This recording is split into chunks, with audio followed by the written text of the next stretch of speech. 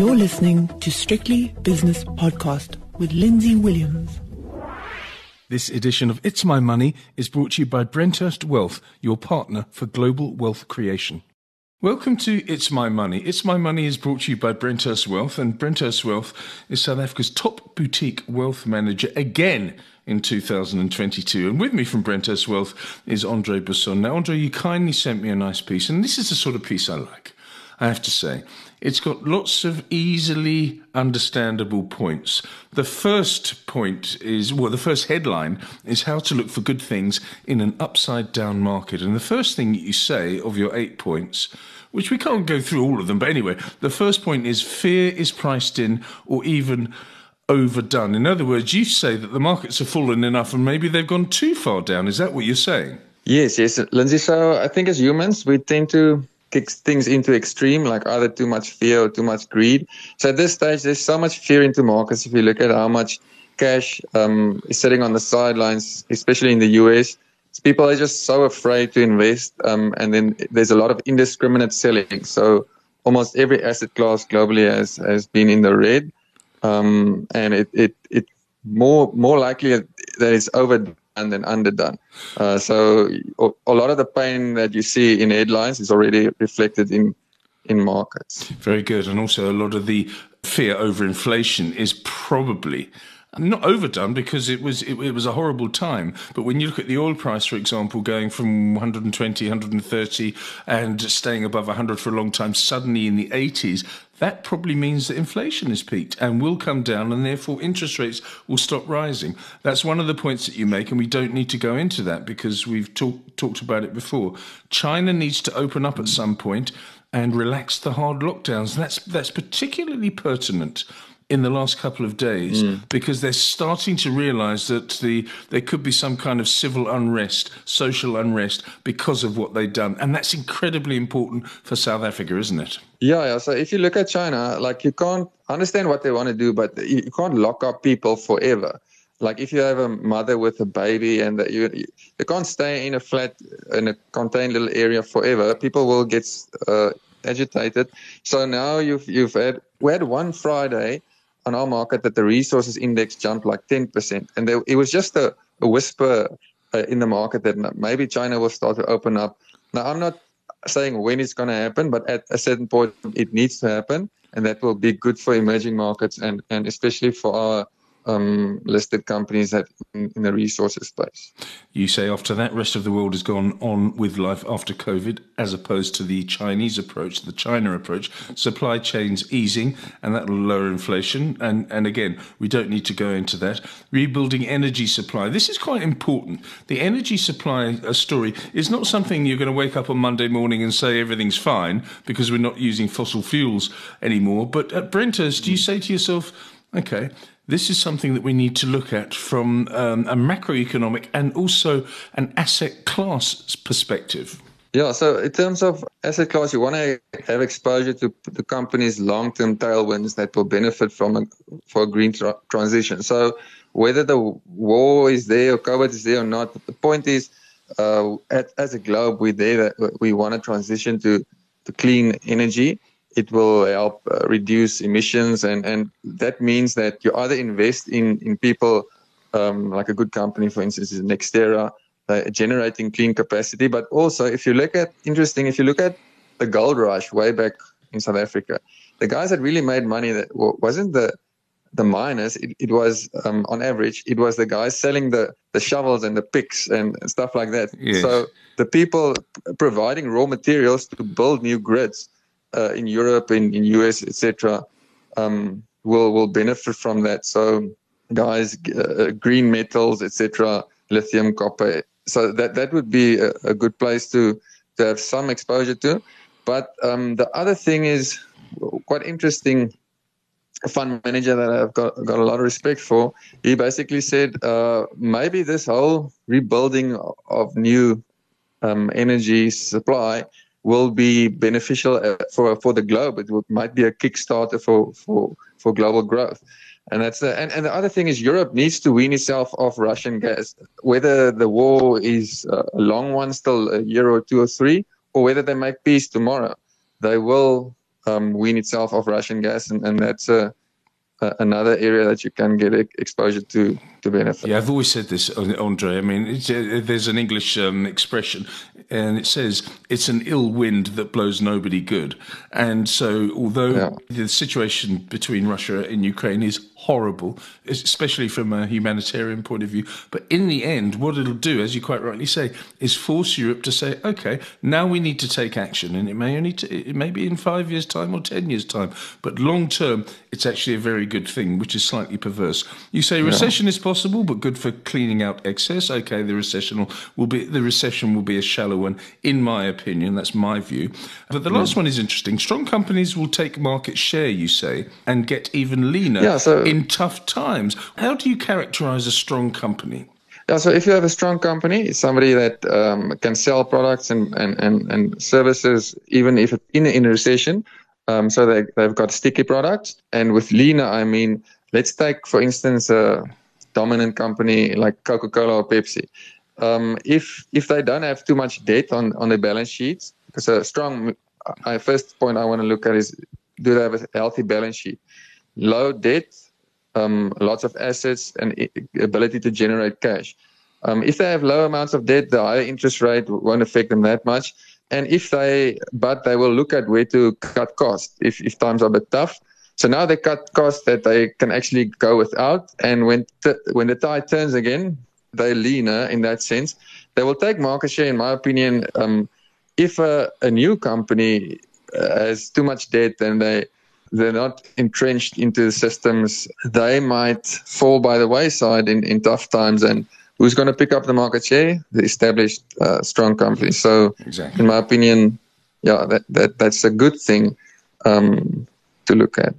Okay, so say with strong companies. I mean, strong companies, as you say, balance sheets, maybe even dividend payers consistently, they will be the ones that should be the core of an equity portfolio. Okay. Your second paragraph has only got 3 points. It says here, risk will remain, but so too will opportunity. Number one, wage inflation could keep inflation a bit higher for longer. I mean, we've got nearly full employment in the Western world, obviously not in South Africa, because that's a different story altogether. But people are being able to command higher wages. But with the recession that you hinted at in earlier points, maybe that will sort of ease the pressure in the labour market. So it's just a short-term phenomenon, isn't it, Andre?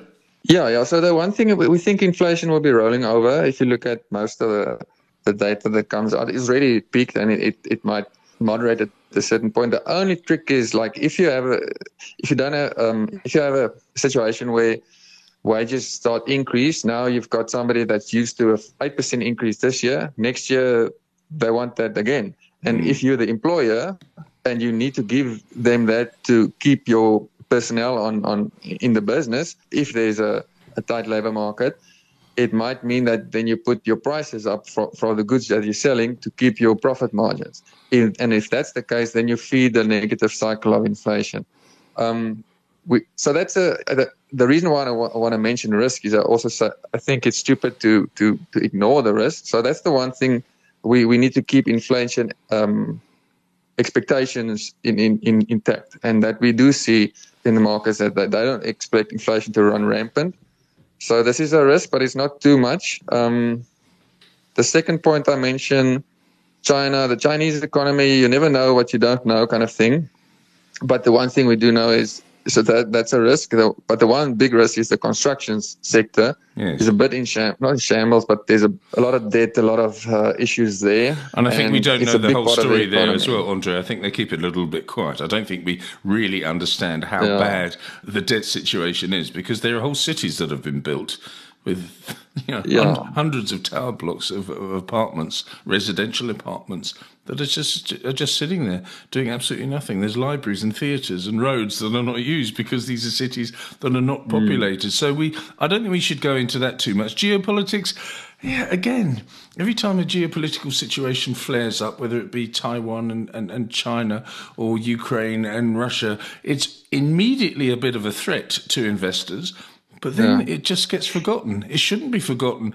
Again, I'll use that word humanitarian, but from a humanitarian point of view, no, definitely not. Keep on fighting for justice. But from a market point of view, don't you find over the years in your experience that it just disappears? The fear that is. So from an investor point of view, I really believe that if you look at the history, in world wars, the aggressor got punished in terms of the economy and the stock market. But if you're the defending country like the US, it hasn't been a bad place to stay invested during like a World War II scenario. Yes. But from a humanitarian perspective, I really think we should keep the fight going, and that old saying that evil prevails when good men do nothing. So we'll keep on fighting from that perspective. But an investor must be. It helps you to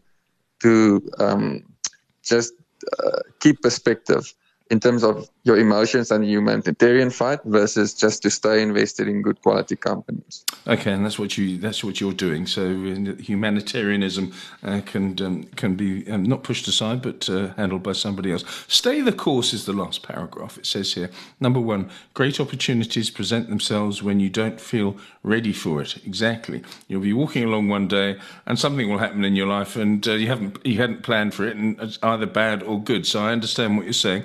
Don't answer that yet. Number 2, investors setting themselves up now for great 5-year returns. So obviously you're a buyer of the dips because you think it's all been overdone on the downside. Number 3, don't read all the news. Be selective. Enjoy the rest over the holidays. It's not even December yet, Andre, but I understand what you're saying. Healthy and well-rested people will make wise decisions. You become quite deep with that last thing. But what you're saying is that great opportunities are out there. It's not a shotgun market. In other words, just blasting at the JSE board or the S&P 500 board and picking all of the stocks that have been hit. You've got to be selective, but there are opportunities out there, Andre. Yeah, that's the main message. And when I look at successful clients of mine, I can see a golden thread, and most of them, they're healthy individuals, so that's why I'm getting a bit philosophical there. But also they can just they can just keep calm and stay level-headed and stay invested and like be balanced, be diversified. But the main message I'm taking for myself is if you can look further ahead, now is the time to position yourself for when there will be growth again. I don't know exactly when it will come, when the market will repay you, but it will repay you for being patient and being brave. One thing we said off air before we started the podcast, Andre, was that your clients were, you didn't say happy, but you said they're okay going into the holiday period. And that is because they understand what's going on. Markets go up, markets go down. And I think you're being a little bit modest because I do think that you and the team at Brenthurst Wealth coach people and talk to them regularly. And they, as I say, they understand the situation. And so that's a very good thing, I think.